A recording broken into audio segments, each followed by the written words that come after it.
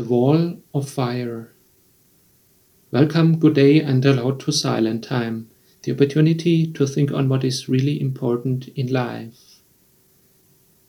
We know it from the cartoons or trick movies. There is a risk, there is an attack from someone, from the evils.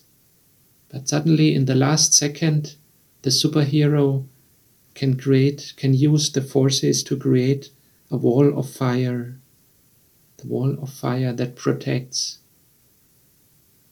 Do you also wish sometimes for such a wall of fire? Amidst all the problems, amidst all the people who are difficult, who give us trouble, amidst the thoughts, the troubles, the challenges, and let alone amongst all the difficulties and the attacks from the evil forces, from the devil.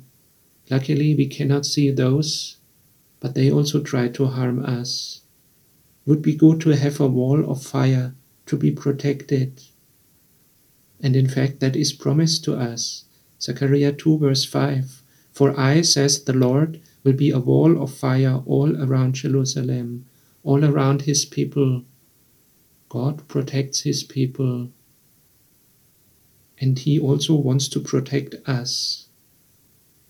Whatever situation we are in, whatever attacks us, we do not need any magic forces. We can simply rely on the Lord. Ask him for protection. If God is for us, who can be against us? Romans 8 verse 31. In view of all this, what can we say? If God is for us, who can be against us? Lord, we pray that you may protect us. You see all the things that attack us, all the difficulties, the troubles, also evil people, and even more evil forces and the devil. But you have won the victory over all that, over devil, over death, over sin, over hell.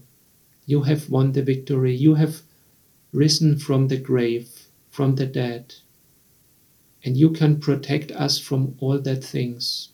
You can really provide a wall of fire. We put our trust in you and pray that you may protect us. Thank you for your protecting. Thank you that you still give us the life until today. Pray that you may prepare us for your kingdom so that we may fit in. Praise and glory and honor be to you forever. Amen.